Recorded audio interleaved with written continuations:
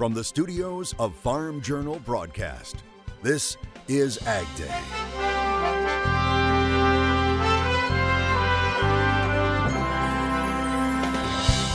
Watching grass grow. Turfgrass breeding programs were originally developed in order to develop forages for cattle. Why the real star of the Super Bowl this weekend may be right under the players' feet. A piece of history is shutting its doors. It's going to be a direct hit. There ain't no question about that. What the closure of a sugar plant in Montana will mean to farmers and the community as lawmakers start to dig in on plans for a new farm bill. The risk in farming has never been greater. Why some say they need to get a plan in place right now, this morning on Ag Day. Good morning, I'm Clinton Griffiths. Will a new farm bill get passed this year? Now, some lawmakers say it must happen because the current farm bill can't be extended. The Senate Ag Committee holding a hearing, getting the ball rolling with several key farm agency leaders. Ag Day's Michelle Rook joins us with those details. Clinton, a lot has changed in the agricultural industry since the 2018 Farm Bill was written. That was the theme throughout the Senate Ag Committee's Farm Bill hearing. The consensus is that the farm safety net is inadequate for the nation's farmers and ranchers in the current volatile environment. At the same time, Congress is spending more dollars on ad hoc assistance, and that's not sustainable. Senate Ag Committee Chairman Debbie Stabenow says Congress has passed nearly $70 billion in ad hoc disaster assistance outside of the farm program since 2018. She wants that corrected in the new farm legislation. She also charged the committee to look at risk management program enhancements to make payments equitable and work for every farmer of every size and every enterprise.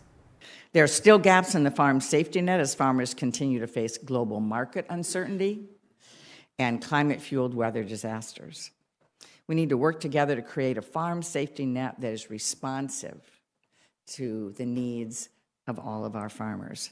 Crop insurance is the #1 risk management tool for producers, but historically hasn't been available to some farmers who are most in need of it. Ranking Member Senator John Boozman says climate change and nutrition programs have seen dramatic increases in funding while farm safety net resources have dwindled. He says last year the reconciliation process added $38 billion in funding to conservation, rural development, and the like, but didn't do anything to bolster the farm safety net. The risk in farming has never been greater. Farm production costs are estimated to be $460 billion this year, a record that tops last year's record. Crop prices are likely to decline in the coming years, but prices for many of our major commodities would have to drop sharply before the current Title I price loss coverage safety net would start to work. The senator says corn prices would have to decline by 46% before farmers would receive assistance under the current program, and that's true of many commodities. So there is a need for an update of reference prices and revenue levels to trigger farm program payments. Senators on the committee also addressed many other areas that need to be tweaked or changed in the next farm bill.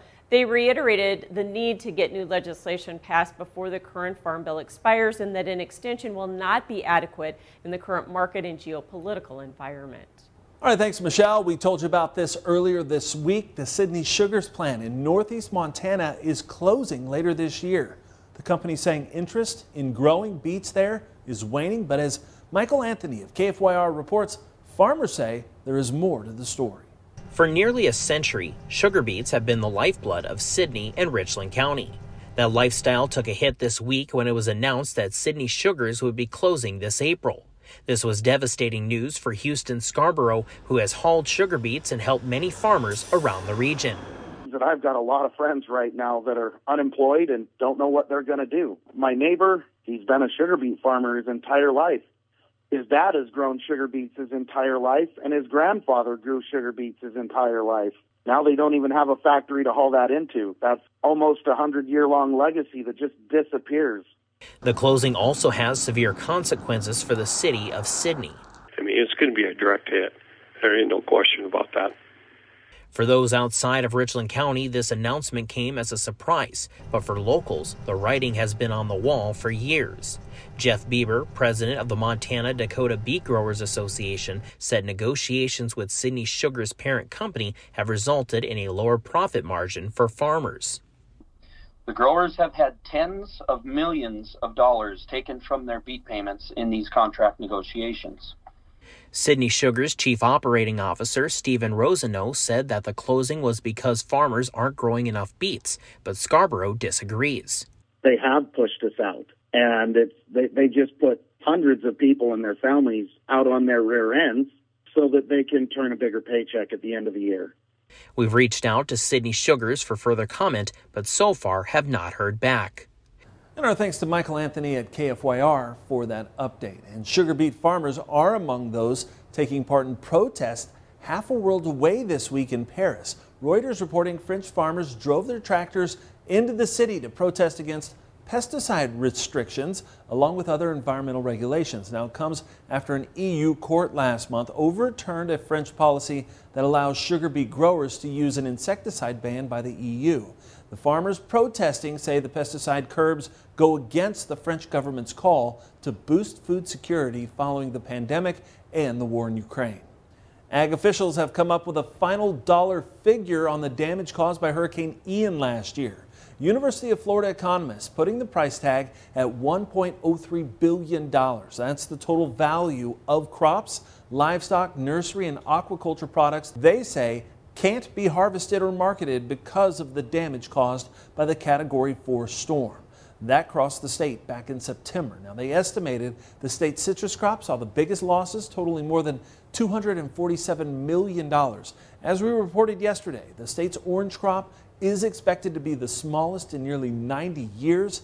That was followed by vegetables and melons and greenhouses. One economist says the impacts were made worse by Hurricane Nicole and hard freezes that happened in January and December of last year. Now, they say many of the same areas impacted by Ian were also hit by other weather events. More snow and rain is moving into the West Coast. Meteorologist Chuck Heaver joins us with a look ahead. Okay, let's take around the country and look at our root zone. We have, of course, moist conditions out to the west, but up in the Pacific Northwest, still dry in the center part of the country. That pesky extreme area there, it's tough to dent into, but in the Pacific Northwest, we're going to see some showers push in. You can see that over towards Portland, up by Vancouver, and down to the southeast, we're going to see rain showers, and that'll put a dent in that condition down there as well. We're going to pile up a lot of rain and precipitation in those areas. Okay, now talk about a mixed bag of weather. Carrie Ness of St. Paul, Minnesota is sharing this video of thunder, lightning, and yes, grapple. That's a lot for one day. I'll have more on your forecast coming up. It was a risk-off day as traders pull profits from grains. We'll talk markets coming up next. And later, meet a farmer in Arkansas finding ways to diversify his operation. And how did this grass end up underfoot at some pretty impressive stadiums, including for this weekend's Super Bowl in the country? Ag Day is brought to you by Germinator Closing Wheels. Perfected in conventional, excels in no-till. Order 12 to 16 rows today and qualify for free shipping or 20% off an End Zone Moisture Management Package.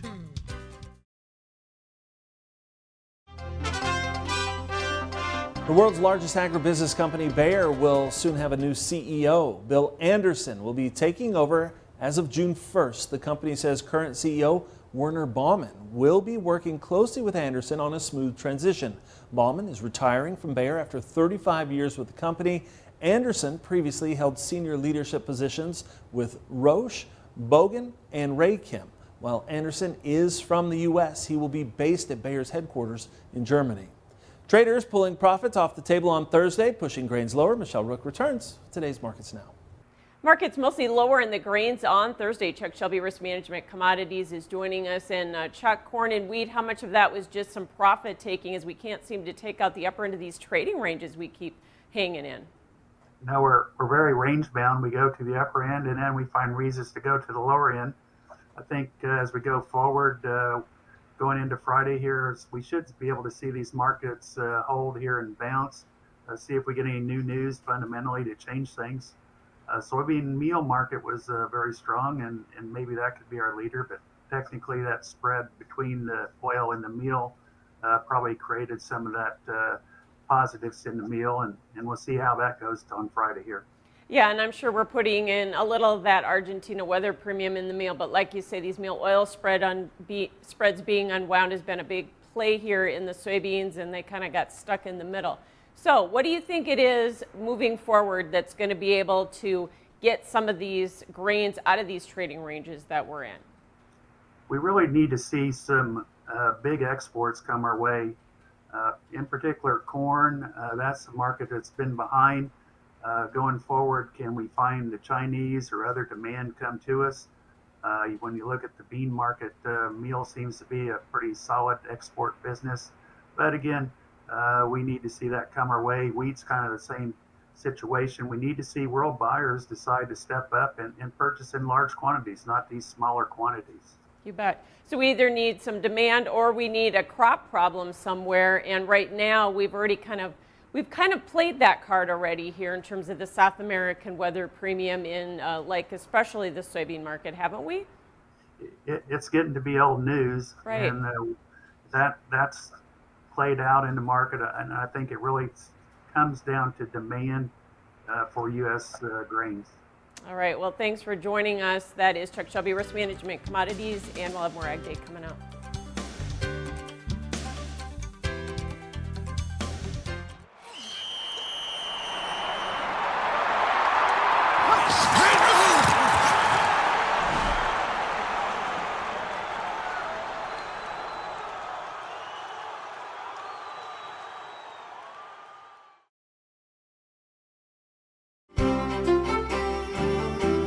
Meteorologist Chuck Hever joining us here, taking a look at our national forecast. And, you know, we've kind of worked our way through some systems this week, but there's still a couple corners there. We're seeing a little bit of, weather happening. Right. Yeah, the Northwest and the Southeast. Well, that pesky wind field that pushed through the Midwest will now impact the Northeast. We'll see wind gusts easily in the 30 to 40 mile per hour range throughout the day on Friday. And with that slowly works its way out. Things start to calm down a bit. And really the only impacts for us are going to be the Northwest and the Southeast. As I had mentioned before, we're going to get a lot of rain down in the Southeast. The Pacific Northwest will see rain coming in off the ocean there, and then down in the Gulf of Mexico. This frontal boundary in association with that storm will line up and provide a lot of rain down there, and some rainfall totals down there will be pretty impressive in southern Georgia and through the Carolinas and northern Florida. And then that slowly works its way out to the east. Let's take a look at the precipitation down here. You can see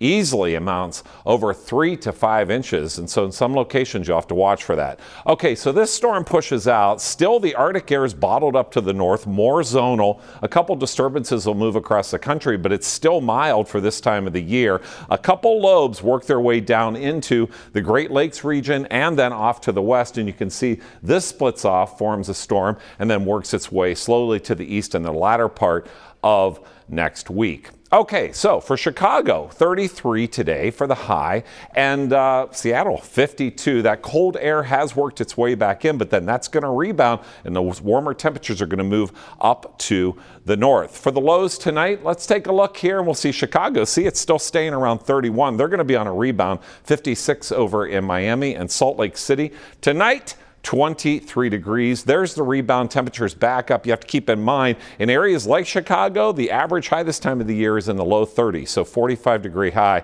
is pretty impressive. And Phoenix, wow, 76 degrees. That's why we live in the desert Southwest. All right, let's take a look closer to home.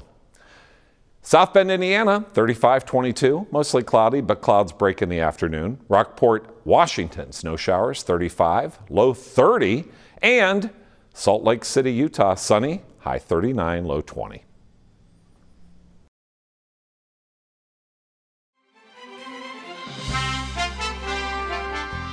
For many farmers, diversification is the secret to survival. The Arkansas Farm Bureau recently spoke with farmer Dennis Taylor, who isn't taking any snow days. Grew up on a dairy farm up in Fulton County, just not far from here. In 1983, my dad decided that he wanted to maybe get in a little feed business, so we actually came down here and got started in that and then sold out of the dairy business. For us to survive on this farm, we've just had to, look at different things to do and try to incorporate everything into one, and it's worked well for us. We've been blessed. Been on this farm since probably about 92. Raised hogs for years and kind of got out of that, and we're working at the feed mill and actually owned the feed mill for a while. got into the beef cattle probably about 95 or 96 and kind of got into some purebred Angus and red Angus, kept the fertilizer business, and we still do that in the spring season, a little bit in the fall, kind of our way of life. The hardest thing is we're calving in the spring also. We'll start our spring calvers about the end of February, and of course that's always running in with fertilizer season. But we are leaning more toward calving in the fall, and we've actually got probably 60% of our cows calving in the fall now, and that makes it a lot easier. I'm kind of a self-employed, only one taking care of stuff on the fertilizer end, and it can get really busy trying to keep all your customers happy and everything. Growing up on the dairy farm taught you that no matter what day it was or what the weather was like, you had to be at that barn twice a day milking those cows. I had parents that taught me that at a young age, and I'm proud of that, and I've been able to carry that with me all these years. I guess the favorite part of farming for me is the fact that I can actually just kind of be out here with the cattle, kind of get away from everything. It's nice a lot of the time just to be able to do that. I would recommend this life to anyone as long as they're willing to put in the time. It definitely takes time and effort. Even on Sunday mornings, you've got to get out and take care of these cattle and see to it that everything's good. Our thanks to the Arkansas Farm Bureau for sharing that story. Up next, the star of the Super Bowl may not be on the field, it may be the field. Why this turf is finding its way to so many stadiums in the country.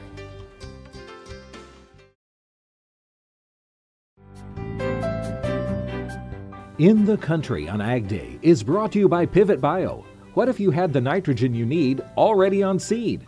Pivot Bio is the first company to apply nitrogen on seed. The nitrogen you need, now on seed, from Pivot Bio. Learn more at pivotbio.com. There's a little football game happening this weekend in Glendale, Arizona, and as Lyndall Stout of Oklahoma State University's Sun Up TV shows us, the real star may be the turf itself. Oklahoma State University's Turfgrass Research Center is once again in the national spotlight, this time for Super Bowl 57. Tahoma 31, developed by OSU scientists, was selected for the playing field at State Farm Stadium in Glendale, Arizona. Turfgrass breeding program really has focused on developing varieties that are tough. Tahoma 31 is also resilient, has a fine texture, darker green color, and can handle drought, cold, and shade. Plant breeder Dr. Yanxi Wu is on the turf development team. Not many Bermuda grass seeds are shade tolerant, but this Tahoma 31. So all these components put together make this grass is robust in many aspects, so adapted to many locations. A new turfgrass variety takes 10 to 15 years to research and develop. The extensive testing takes place in the greenhouse, the lab, and in the field, and can include more than 1,000 experimental plants.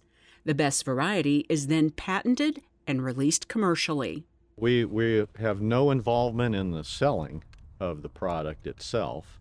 It's just simply the development of it to really try to solve specific problems. So let's say, for instance, this year we had a very tough drought year. And so we have some grasses that have some specific characteristics that really handle the drought very well, like perhaps an enhanced root system. And so those are the kinds of characteristics that a breeder is looking for. Royalties from the patents come back to the university for further research. And at the same time, we've got the next generations of materials in the pipeline that are experimental to be rolled out. Turfgrass breeding programs were originally developed in order to develop forages for cattle and sheep for food production. But in the process, we learned a lot about how grasses behave and different kinds of grasses. And lo and behold, it turns out Bermuda grass is a tremendous grass for playing surfaces. And great for advancing science. Very proud when you start thinking about the reach that we have for our turf grass. We have it in Soldier Field, but we also have it at Churchill Downs. We have it at the Capitol Building in Washington, D.C. And then to have it in 2 playoff games, 2 different ones, and then the Super Bowl, I don't know if anybody could ever claim that they had plant material that people were playing on and the performance of that, that's really astounding. For Oklahoma State University, I'm Lyndall Stout. Our thanks to Lyndall Stout and Sun Up TV for sharing that story with us. And that's all the time we have this morning. We're sure glad you tuned in.